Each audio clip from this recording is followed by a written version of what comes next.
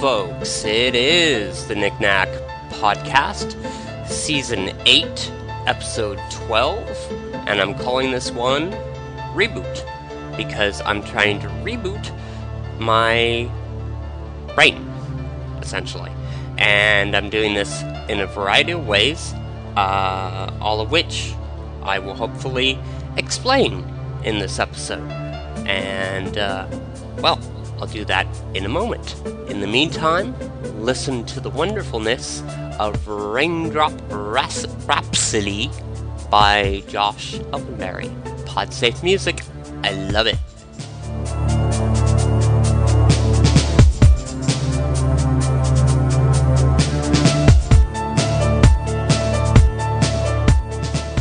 Alright, so let's start this out where I started with my weekend. Dragon Age 3 has recently come out for the Xbox 360, I think. Xbox One, I would assume, PS4, and PS3, as well as PC. And I'm impressed that it has come out on all 5 platforms at once. That's kind of unique and cool. But I'm not an RPG player. I never have been. I don't think I ever will be, to be quite honest. It's just not a style of game that I was introduced to at the right age. First game I played that I remember playing was in the arcade. A round table used to have Pole Position, and I used to really like that. I would usually get in demo mode because my parents were never willing to give me quarters. So I liked Pole Position. I played it a few times, and I fondly remember that game. And I fondly remember going to Chuck E. Cheese, and I don't know, playing skee ball, and no other games really of significant memory.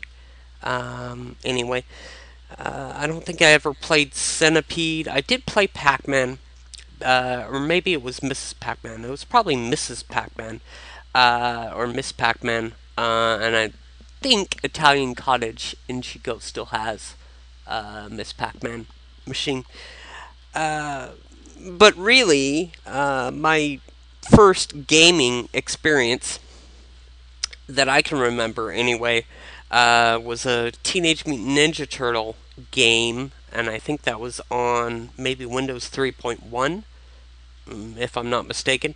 And then later Kid Pix, which is not really a game, but kind of and then on an Apple, kind of more basic version of the Apple GUI called Kid Desk, which was kind of the same thing. Dumbed down really, so that kids couldn't get into the program files or anything like that and screw up the operating system. So that was another memory. And my first console was NES, the original Nintendo. And I played it at my cousin's house for the first time. I think either that or a friend's house. Older brother, my friend's older brother, kind of introduced me to the Nintendo. I don't remember who did it. Could have been one of 3 people, either my cousins, a friend, or kind of a resource teacher's son, or a friend's older brother. So it came from one of those. But I do remember my first platformer and the first game I really played on a console being Super Mario Bros. 1, which of course makes sense. And I remember begging my mom for a Nintendo. And of course my mom was all against that. No, people waste time on a Nintendo. You'll never grow up, you'll never do anything. Well, fortunately for me, I had lazy eye and a variety of other side effects, I think, from the chemo, but who knows. But either way, I had to wear an eye patch as a kid, and whenever I cried, it became a huge problem. And I cried a lot as a kid, as most of us do, I think. But at the time, the doctor, Dr. Keltner, I think, said, well, a Nintendo or something like that would be really helpful for his hand eye coordination. And that is what got me a Nintendo, used Nintendo. And by this time, this was just about the time that the Super Nintendo was going to come out or came out. I remember an advertisement on TV for the Super Nintendo Super Set. And it was like maybe $120, $150, something like that. I don't remember exactly, but in either case, the first game I got, I didn't remember, what the game I played was. I knew it was Mario Brothers, but I didn't know if it was a 1, 2, or 3, all of which had come out by this time. So I was like, well, maybe it was Super Mario Brothers 2. So the first game that I actually owned for the Nintendo was Super Mario Brothers 2. And as anybody will know, Super Mario Brothers 2 is nothing like 1 or 3. And it was originally supposed to be a completely different game, and for one reason or another that I don't remember, it became a Mario game. And it was really different. Really, really different. And I didn't like it at all. I was like, this is crap. This is not the Mario that I remember. And eventually, I think I got Super Mario Brothers 1 at one point, and then of course my hand-eye coordination was so bad that I think I maybe got to warp to the fourth world, level 1, and I would continuously die as a result of the evil cloud guy that kept throwing out the evil shells that you can't kill. You can only kill the evil cloud guy. And I think I died pretty consistently on 4-1. And occasionally I'd make it to 4-2, but not very often. 4-2 I remember as being... Oh no, that's a underground level. It's not a water level. The water level was 2-2, I think. But anyway, I'd get to 4-2 at the most, and I wouldn't be able to get any farther. And maybe when a friend came over, we got to 8-1 or 8-2 if we were lucky and never actually beat the game. I did beat Super Mario Brothers on an emulator years and years later, but it took like 15 years or something. But I did beat it on an emulator, so it's kind of cheating. But in any case, I got Super Mario Brothers 1 and 3, and of course by this time the Super Nintendo was out. And by this time I also, well, no, I got the Super Nintendo. I got Mario Brothers All Stars and Super Mario World, both of which I enjoyed. I sucked at, but I enjoyed. And then came the Sega Genesis and Sonic the Hedgehog. And I was kind of like, well, this Nintendo thing sucks. Man, Sonic the Hedgehog, so much better. Because the graphics were so much better. The graphics at the time were amazing. And I remember just being amazed by the Sonic the Hedgehog 1, 2, and 3 graphics. They were absolutely amazing at the time. And it also had this feeling of pinball, which even I had played in an arcade. I didn't get very far, but I always liked pinball, and Sonic was kind of designed and related to pinball, which is a ingenious design, I must say. And the Sega Int commercial thingy was a great campaign because it had felt a lot more energetic and more jazzy than Nintendo ever felt. But Super Nintendo came back in my life, and I still had a Super Nintendo. I never got a Genesis. Well, I got a Genesis, but it was like years and years later. Um, but I'm trying to remember. Uh, I saw, I think in Toys R Us, Donkey Kong Country, the original one. Not Donkey Kong, but Donkey Kong Country, which was a platformer, um, where Donkey Kong was the good guy, and Captain K. Rool, who was alligator or crocodile dude, was the bad guy, and he stole. I can't remember what he stole. A shitload of bananas in the first game, I think. But in any case, Donkey Kong was really upset about that, apparently. So went off on this adventure, and he took his friend Diddy Kong with him. And it was a two-player game you could switch off, which was cool, cooperative sort of thing. And I played it on a Toys R Us. Eventually, I think my grandparents got me the game. New. That time games were about $60.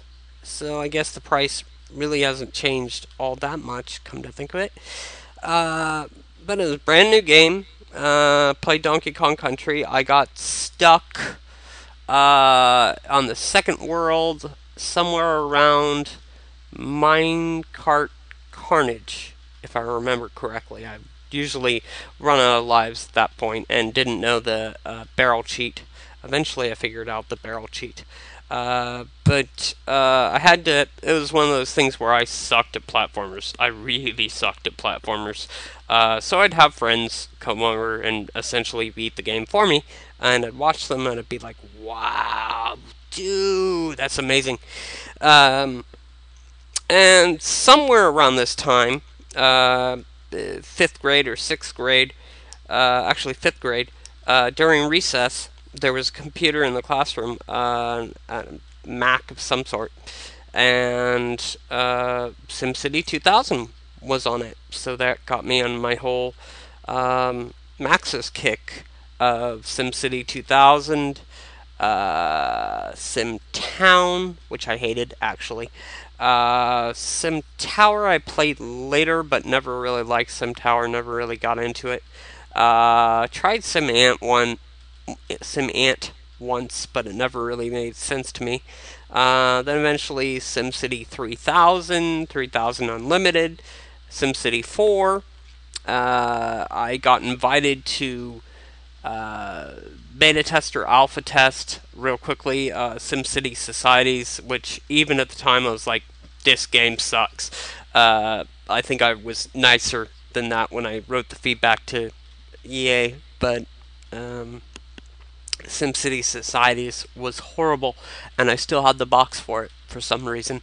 But then I got SimCity 4, which was pretty good, kind of a throwback to SimCity 2000. And then for some reason they started over with SimCity instead of calling it SimCity 5. And SimCity has some angle problems. You can't do the grid thing, and I like doing the grid thing of 4 tiles by 4 tiles and making everything a big grid, kind of like the way Phoenix is laid out. But that was, for the most part, my gaming history. As far as I remember, I do remember playing the Dreamcast at one point when that came out, and the timing on the Dreamcast was just horrible. Sega, had they released it later, they would have been fine, but they released it too early, so they weren't fine. But I remember playing kind of a cool flight simulator on Dreamcast and wanting that. And then I think it was when the PlayStation came around. I found the game Return Fire, that kind of a social trainer type person introduced me to. I also was introduced to Warcraft 2, so that got me into RTS. and I was also into simulation, so that kind of defined my gamer style more than the platformers because I suck at the platformers, but I enjoyed the RTS. Still love Warcraft 2. When I get to play it, Warcraft 3 was a major departure from the RTS style, so I never liked Warcraft 3. Warcraft 2 I loved though.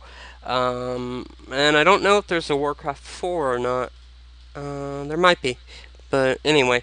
And then StarCraft, I never really played StarCraft, but StarCraft seems cool too. I thought StarCraft was gonna be more like, I don't know, Star Trek Armada or Frontier Wars, but it really wasn't. Um, so in any case, I did become a Blizzard fan, um, and going forward, I when I was about 12, I took a trip out to Kansas City, Missouri, to meet a great aunt and my second cousins, I think. And that was where I found Mario Kart on the N64. And a friend had introduced me on the Super Nintendo to Star Fox, and Star Fox 64 was just awesome. And what else did I like on the N64? Smash Brothers. That's what started my huge obsession, which later got me in trouble because I didn't pay as much attention to school as I needed to because I was playing Smash Brothers. Melee though, not the original. Um, and I'm trying to think, what else did I like on the N64? GoldenEye was huge, of course. And that kind of got me into the first person shooter, kind of. Then later I played Perfect Dark, but I didn't really go very far with that. I kept getting stuck. You know, I suck at games. Refer to myself as the world's worst gamer because I am. I suck at pretty much in any genre I play. Um, then somewhere along the line, my mom had had a Mac for the longest time, and this we'd go to the store, Costco or whatever, and see all these cool looking games, and be like, oh, they're for PC. Damn. And then eventually, my dad, who worked as an accountant and always had a lot of old desktop computers lying around, essentially got me a computer, and then we had a family computer. And then the computer he got me, I think, ran Windows 98. It had a 2 gigabyte hard drive. Not sure how much RAM, 128 megabytes, maybe. Um, and eventually I upgraded it to a 30 gigabyte hard drive, which seemed tremendous at the time. Huge hard drive. You never fill that up. Um, but that was all with Windows 98. And that was the computer where I started to learn Windows. Very confusing at first, and I whined about it. Now, of course, the Mac operating system confuses me, and I'll whine about that. So, um, it just depends on what you get used to, I suppose. But I started learning Windows 98 and the whole Windows interface, and I had my friend Kate to help me along and teach me about Windows at the time. And eventually XP got released, and I started learning XP, and eventually got the ability to right-click in Word to do the spell check, and I remember that seeming like a major advancement in the Word interface. Um, and then what else do I remember? My introduction to The Sims was through Kate, and eventually I got The Sims, and I love The Sims. Uh, got all the expansion packs, all 8 of them. Eventually met Will Wright and said, "Do you realize how much money you cost me?" Because I got all 8 expansion packs, and my computer kept needing upgrading to kind of accommodate all the expansion packs. Eventually, I convinced my dad to buy me, well, with my college money, which wasn't very much. Had I known how little college money I actually had, I wouldn't have thought about it. But with my college money, we've bought a Sony Vaio. And I remember it had 512 megabytes of RAM, and it had a Pentium 4 processor, and I got an upgraded video card with a capture card, which I never really used, and it also had a TV card, so you could hook up a coaxial cable to the back of the computer, which was great. The computer didn't run the TV real well, but it was great because whenever my mom took my TV and my Nintendo away, which was quite frequent, I had to keep the computer because it was like, well, I use it for schoolwork. And, of course, I would secretly watch TV through the computer. And that worked for quite a long time. I don't think she ever had any way of really dealing with that, which was fun. But that was, later, I was 16 or 17 around that time. And then, of course, I got into Kazaa and Kazaa Lite, and I don't think I figured out BitTorrent till probably mid-college, early college, something like that. But in any case, I had the first real computer, my first new computer, which was, I think I called it the Falcon. Yeah, I called it the Millennium Falcon, and eventually it was tied up with duct tape because we kept trying to upgrade it, and my first roommate and I kept trying to upgrade it and make it better, and it was just, you couldn't really do anything with it at a certain point. And I used student loan money to get my second computer that was my own, which I believe I called Infinity, and I don't remember the specs on that one. And then later, I got a laptop, which I named Serenity. Don't really remember the specs on that one either, but I blew it up after 2 years. And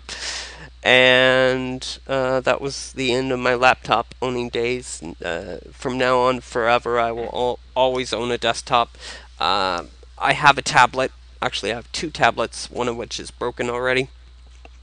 And I may keep with the tablet thing, but I'm a desktop PC gamer. I am. It's just, that's the way it is. And I really wish the game industry would kind of keep playing along with me to allow me to be a PC gamer still.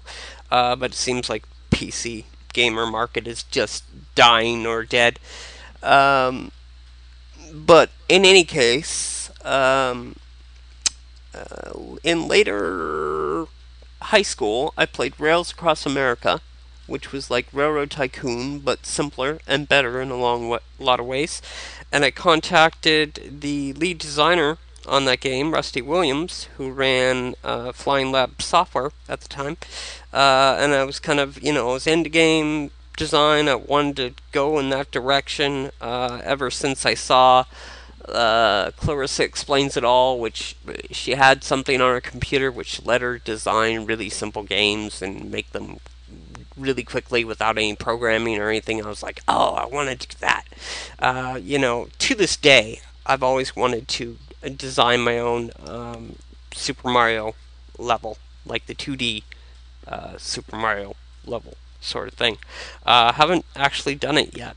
That's probably one of the things I should figure out how to do one of these days. Just make a simple platformer and design a few levels like that.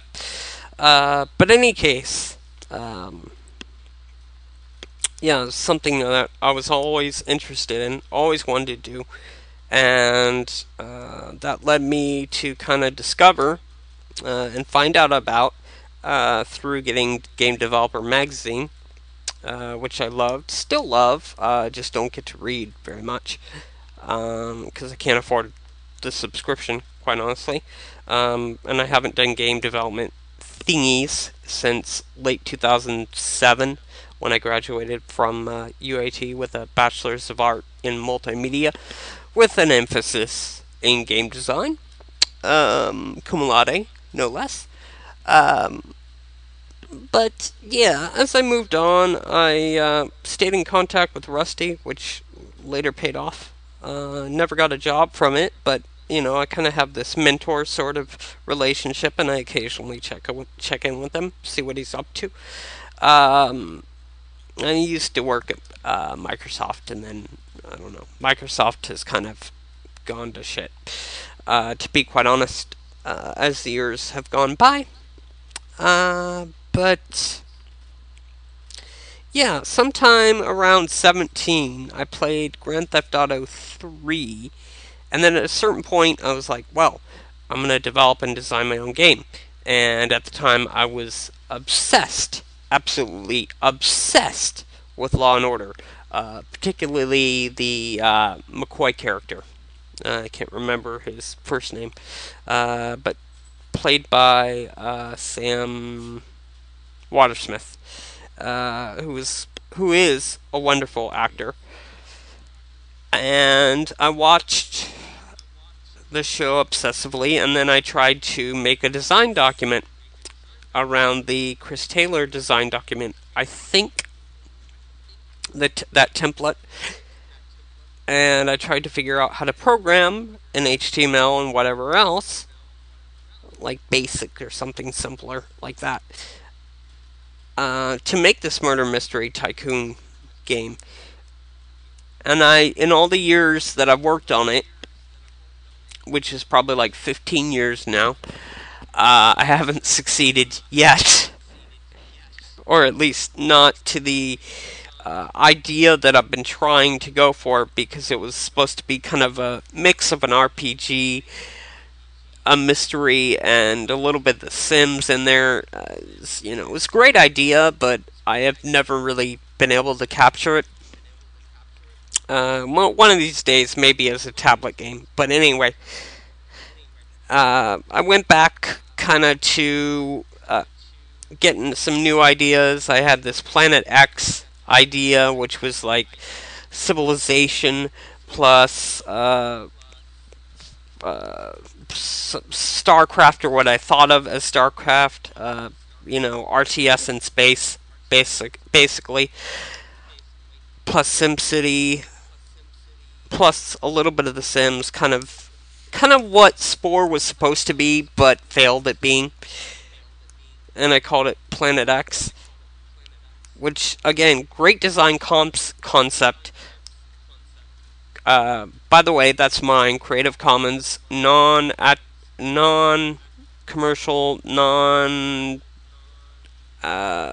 attribution, uh, restrictive license. I can't think of the license that I use, but I do. So you don't get to steal it.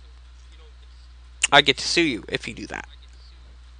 Anyway, that was my design idea. I wrote a design document on that, which I still have. And that's kind of what I went into UAT with. I knew how to write a design document, and I kind of knew the basic concepts of game design. So I was ready for Game 101, taught by Derek Clark. And Evolution of Electronic Entertainment, which was taught by Michael Eilers at the time. And he's since moved on from UAT, but I still stay in touch, because he's a cool guy, and just has this look like he's stuck in the 80s, but he's cool still. It's funny. But during the classes that I took, or at least before advanced game design or game development or whatever class Ken Adams taught, that was modding, and we ended up modding Unreal Tournament 2004, I think. But in any case, what I ended up doing was kind of, for the first 2 semesters, getting a firm grasp of the concepts. I had Will Wright for lunch at one point or another, and that was fantastic. Unfortunately, I subsequently screwed up that professional relationship, which I wish I hadn't, but I did. I was 20 something at the time, or 19 something at the time. Stuff happens. But in any case, I went off to UIT and I felt like I had a good concept of game design. I felt like I was ready. Um, Advanced game design, the modding class, I really wasn't ready for, but I went into anyway, and quickly found that I didn't actually have any game development skills. I could write game design documents, but I couldn't make levels. The best I could do was some simple sound design, really, and write design documents and some basic stuff. So, my friends kind of saved me on that one, and that was early on. And then later I did a level design class with Eilers that I sort of figured out the Warcraft 3 mod tools. But a friend had to help me a lot to get the scripts and triggers right. But I got the idea, I completed a level. And then later on, I went to simulation game design, which was just fun. We worked on a design document for most of the semester. Never got to build it, but it was a cool design, I think. Kind of like not Frontier Wars. There was some RTS for the Game Boy Advance that Eilers really liked, and I never figured out what it was. Never had a chance to play it because I don't have a Game Boy Advance. I just own the original Game Boy at one point, with the original Donkey Kong on it that I might add. But going forward, I went into these simulation design classes, multiple game development issues, games in society, which was a fun class and intriguing in a lot of ways. Most of Derek Clark's classes were kind of loose, but you did learn a lot. And going forward, I think I kind of reached this point where I realized, okay, I'm good at writing design documents, but I don't actually have any practical skill in game development, and that's kind of a problem. So moving forward, I kind of knew, well, I'm not going to move towards game development. I'm going to finish this degree and see what happens.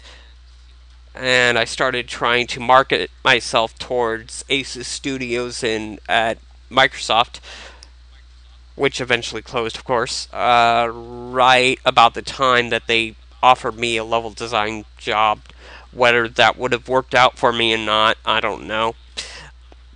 But anyway, I got distracted by this whole internet radio thing and podcasting thing, and that's really what started me down the path that I am on today. But I think I want to reboot at this point, and I think I want to do that based on based on computer history, really, and video game design history. I am rereading The Ultimate History of Video Games, and very cool book. A book which I didn't really get a chance to appreciate when I was in the Evolution of Electronic Games class, just because you're studying for tests more than reading the book. And now I'm reading the book because I'm reading the book. And I got some important connections in the time between when I finished college, or when I was kind of a sophomore in college, and senior in college, and then actually graduated. I met some important people. Of course, I screwed up relationships with quite a few of them. Unfortunately, I was young at the time. That's my defense mechanism. So I was young at the time, because obviously it was like 7-8 years ago. But in any case, that's what I did, and tried to pander to Microsoft as much as I could. And of course, they did eventually offer me a job, and I said, "Sure, hell yeah." But that was about the time they closed ASUS, so you know, luck didn't turn my way in that regard, or maybe it saved me because I would have failed. Who knows? Who knows? But in any case, I ended up working at Walmart for 9 months and living in Seattle for a while, and then moving back here, and then moving back to Seattle to try airline dispatch, and then hitchhiking across the country when I realized that airline dispatch wasn't going to work out, and then ended up in Chico, and I've been in Chico ever since. But again, I want to reboot this. I want to use what I'm kind of learning in re-examining video game and computer history, really. Kind of looking at Steve Wozniak and Steve Jobs. By the way, Steve Jobs was an asshole. I quit the hero worship. Stop it right now. Wozniak was the awesome guy that had all the skills.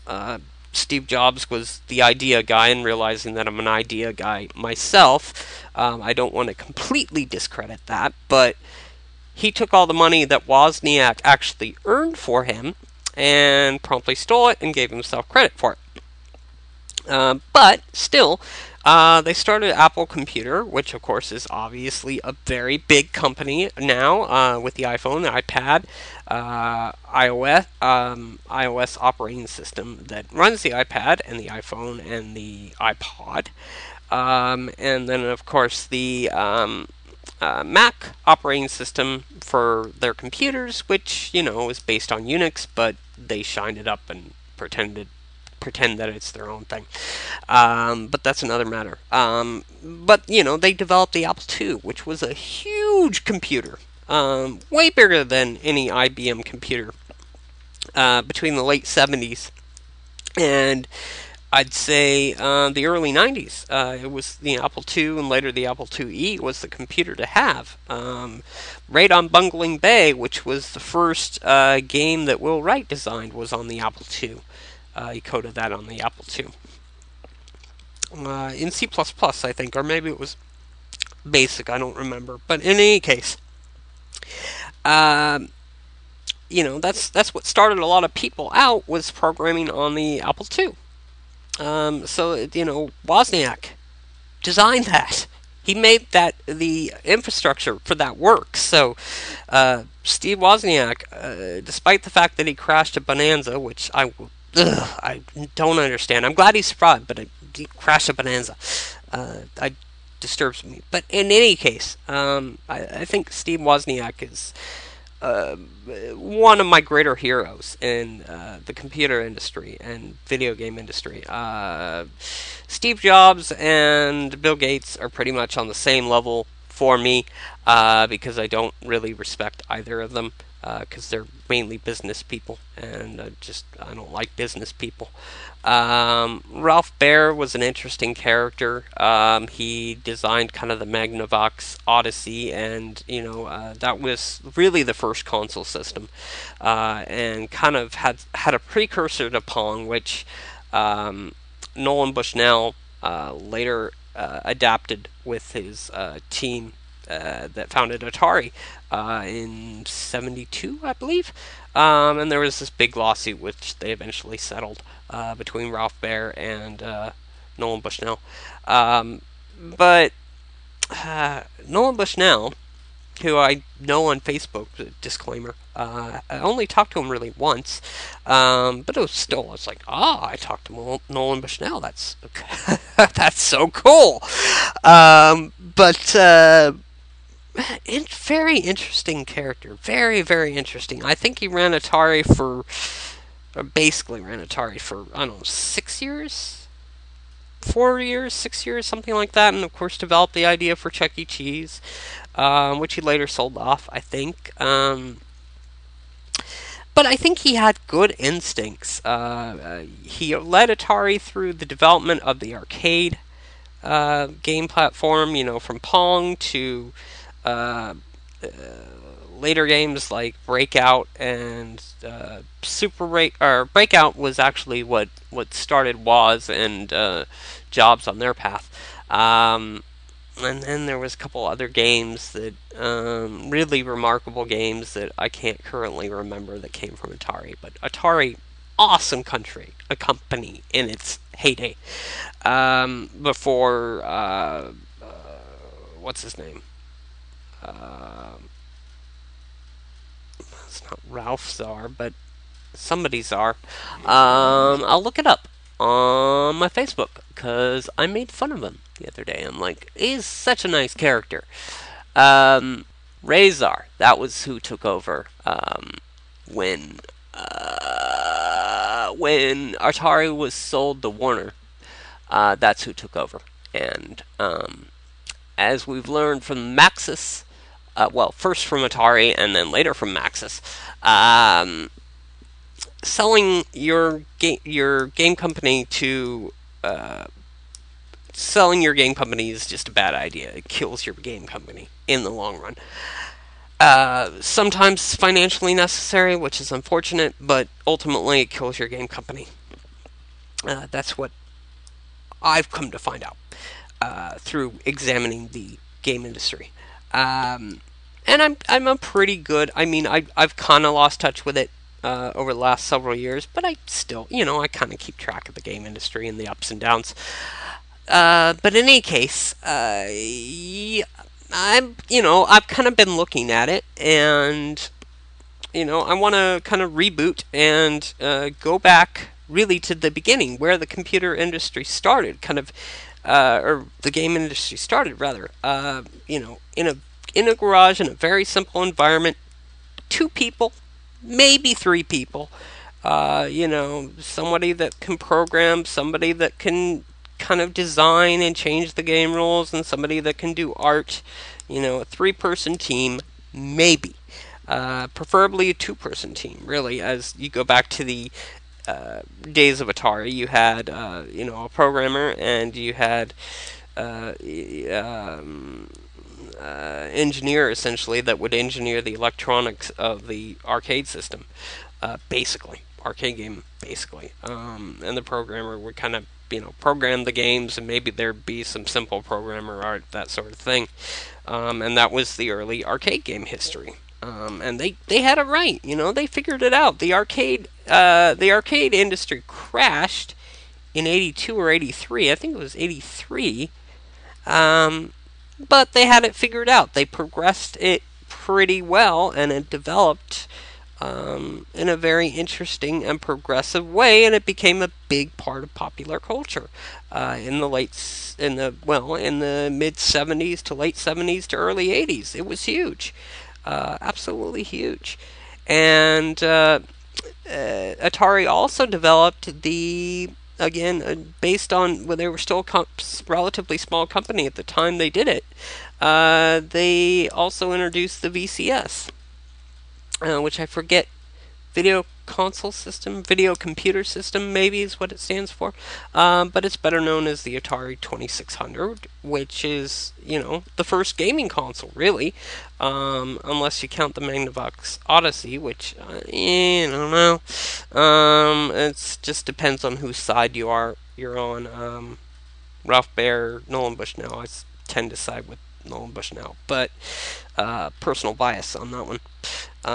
But I mean, Ralph Baer did do important things that kind of started the whole ball rolling on the video game industry. Certainly, I will definitely give him credit for that. But in any case, I want to kind of go back to the simple days, the simple approach of programmer, plus maybe designer / artist. I can't do art, unfortunately, 2D or 3D. I need to learn Unity, the new Unity game engine, but I've taken one C++ class, and I can take more via my old school, for free if I want to, and I may just do that, focus on that for, I don't know, 15 weeks or however long those classes last. I forget how long, but in any case, focus on that. Try and learn more about C++ and how that works and how that interfaces with maybe the Unity game engine, because it seems like game engine wise, Unity is the best way to go these days. And then, maybe a release a simple arcade-like game, maybe something a little more advanced, a strategy game, or something a little bit more advanced than an arcade shooter or whatever, because I can't really play arcade shooters or arcade-based games, so I mean, even though I could probably develop one, it wouldn't be, for me personally, something that I would be very interested in. So I might go for an RPG because that's relatively simple to develop, and just simple interactions. You press one button and it does this interaction and it does damage and whatever. Um, or a text-based adventure that's really simple too.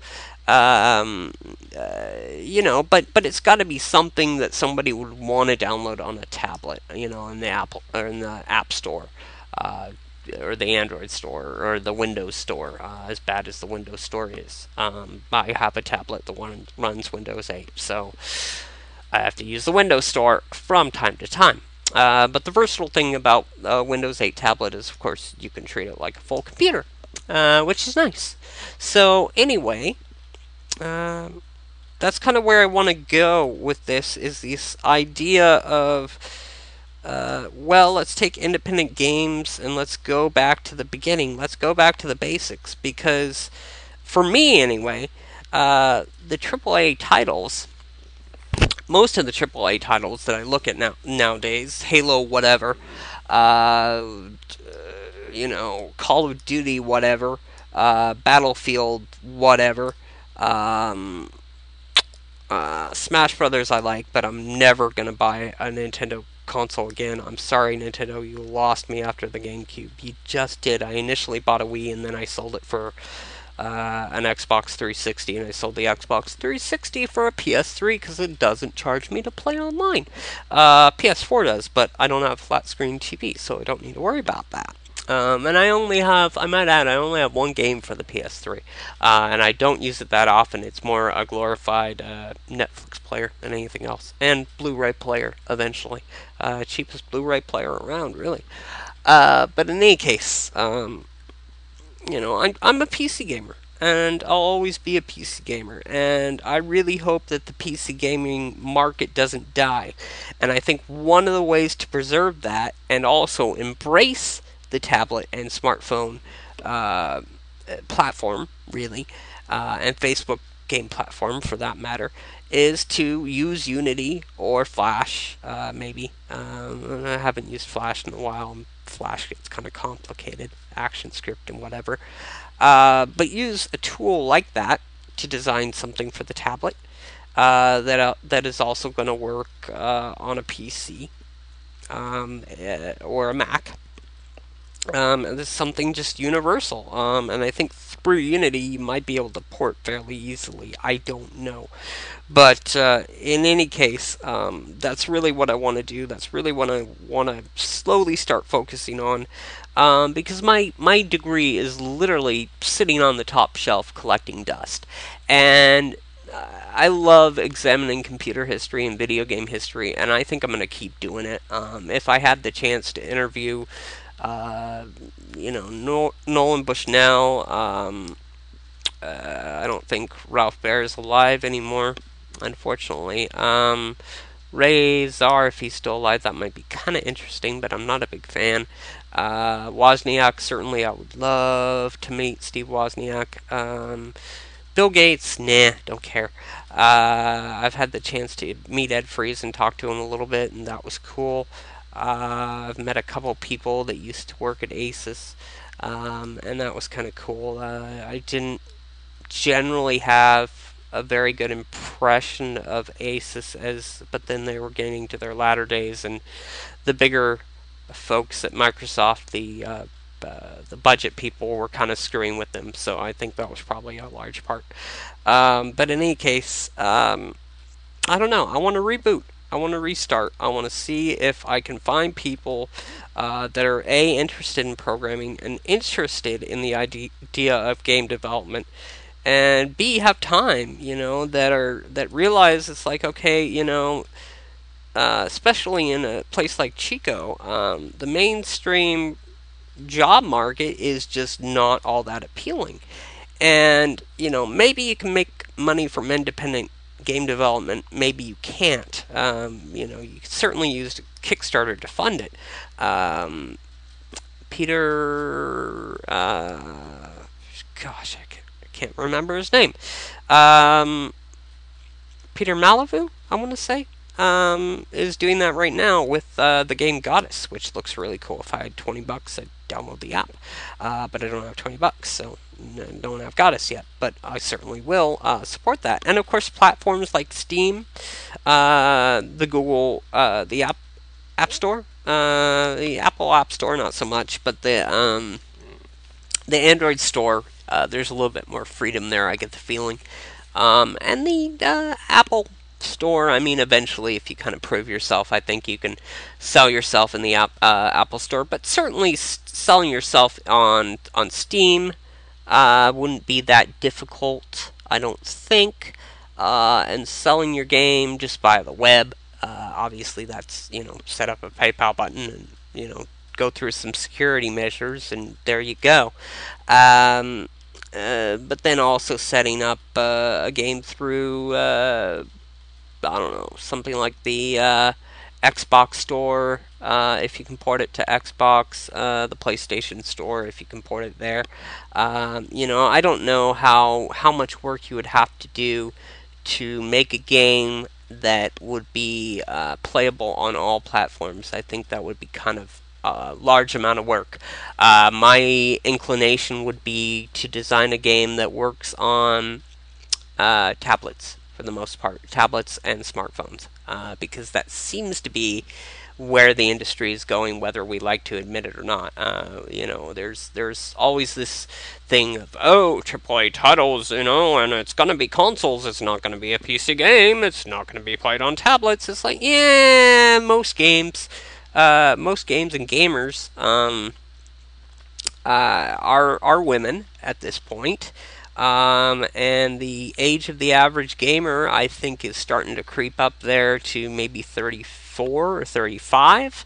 It used to be 28 or 29, but I'm thinking it's starting to creep up there, even though, like, people like me, I've got aging gamer syndrome. I'd still rather play 2D games than 3D games. But the cool thing about tablets and smartphones is that gives you a very good reason as an independent developer, or even as a AAA developer, to go back to the 2D environment. And honestly, I think that's where we had the most innovation and the best games, was in the 2D and kind of like the isometric Civilization 3, SimCity 2000, Sims, the original Sims, Sims 2 to some extent, though that was more 3D. I think that was where we had the most potential, and I think that's where if as a developer, especially me not being an artist, if I can be able to capture somebody's attention and work on a game that's less about visuals and more about gameplay, then I can get somewhere. Because I think for me, one, the games that are coming out these days, aside from Grand Theft Auto 5, I just really don't care about. Grand Theft Auto 5 and Smash Brothers and the current Mario Kart really are the three games that I'm interested in. Everything else, I just don't care. On the PC side, Civ 5, eventually Civ 6, one would hope. And one would hope another iteration of the SimCity, and SimCity, or Sims 4 has been out for a while. I'm just not I don't care. I'm just like, I prefer to stick with Sims 2, thanks. That was kind of where, to me, The Sims reached its full potential, and really there's not much else you can do with the gameplay and the game design after that, I don't think. It's reached its peak, I think. Same with SimCity. If you go back to the original SimCity 2000, or even the SimCity 4 design, with the whole demand cap relief thing, and in order to be able to build certain things, you have to have satisfied this sort of goal or requirement, which you don't necessarily tell the player explicitly. You just kind of let them do sandbox mode, and maybe eventually they'll figure it out. Maybe they won't. Um, but I think if we go back to if we focus on gameplay, especially as independent developers, if we focus on gameplay versus visuals, we will get somewhere. But visuals and games are only playable for, I don't know, 4 to 6 hours. Um, I'm sorry, but I don't even want a PS4. I don't even want an Xbox One. I'm not even remotely interested. And I'm certainly not going to buy a Wii U because Nintendo's just, to me, going down the drain and real quickly. Um, I have a tablet. I don't like touchscreen technology at all. It makes me want to throw things across the room, but I have a tablet. I don't have a smartphone, but I have a tablet and I have a desktop. Um, and I would imagine that most gamers these days, if they're serious gamers, if they're hardcore gamers, they're going to have probably an Xbox One or a PS4, a flat screen TV, a tablet, and maybe a desktop and a laptop. So they're going to be covered on all platforms. But the gamer that I would like to appeal to, they're probably going to have a tablet. They might have a smartphone, and they might have a laptop, and it's not going to have all that much power. The tablet or the laptop or the desktop, if they still have a desktop. It's not going to have all that much power, so you need to be able to design 2D to somewhat 3D games with the isometric view, kind of Warcraft 2 style, Civilization 3 style, that sort of thing. That's more about gameplay than it is about visuals, because to me, the emphasis on visuals takes away from gameplay. You spend all your time, resources, money on your game artists, and then your gameplay just turns to shit.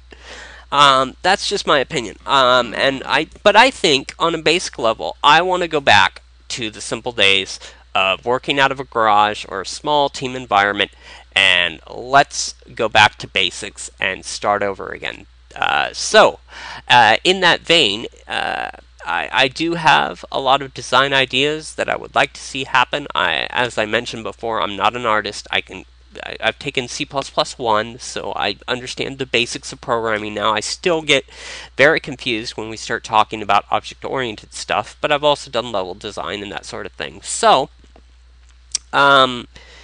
if you're interested in working with me independently as in any capacity, let me know via email, nicnacjak@gmail.com. That's November Indio Charlie, November Alpha Charlie, Juliet Alpha Kilo @gmail.com, and I'll get back to you as soon as I can. There's also the Facebook link, facebook.com/Nicholas Jackson, I believe, will take you to the Facebook page, and you can like that and interact with me through that, or Twitter, which also works very well, twitter.com/knickknackjack. Again, November Indio Charlie, November Alpha Charlie, Juliet Alpha Kilo @gmail.com, nicnacjak@gmail.com, and twitter.com/nicnacjak. I got that confused. I'm sorry. Right. Till next time, stay safe, stay sane, happy railroading, happy landings, and I'll add, happy gaming and game development.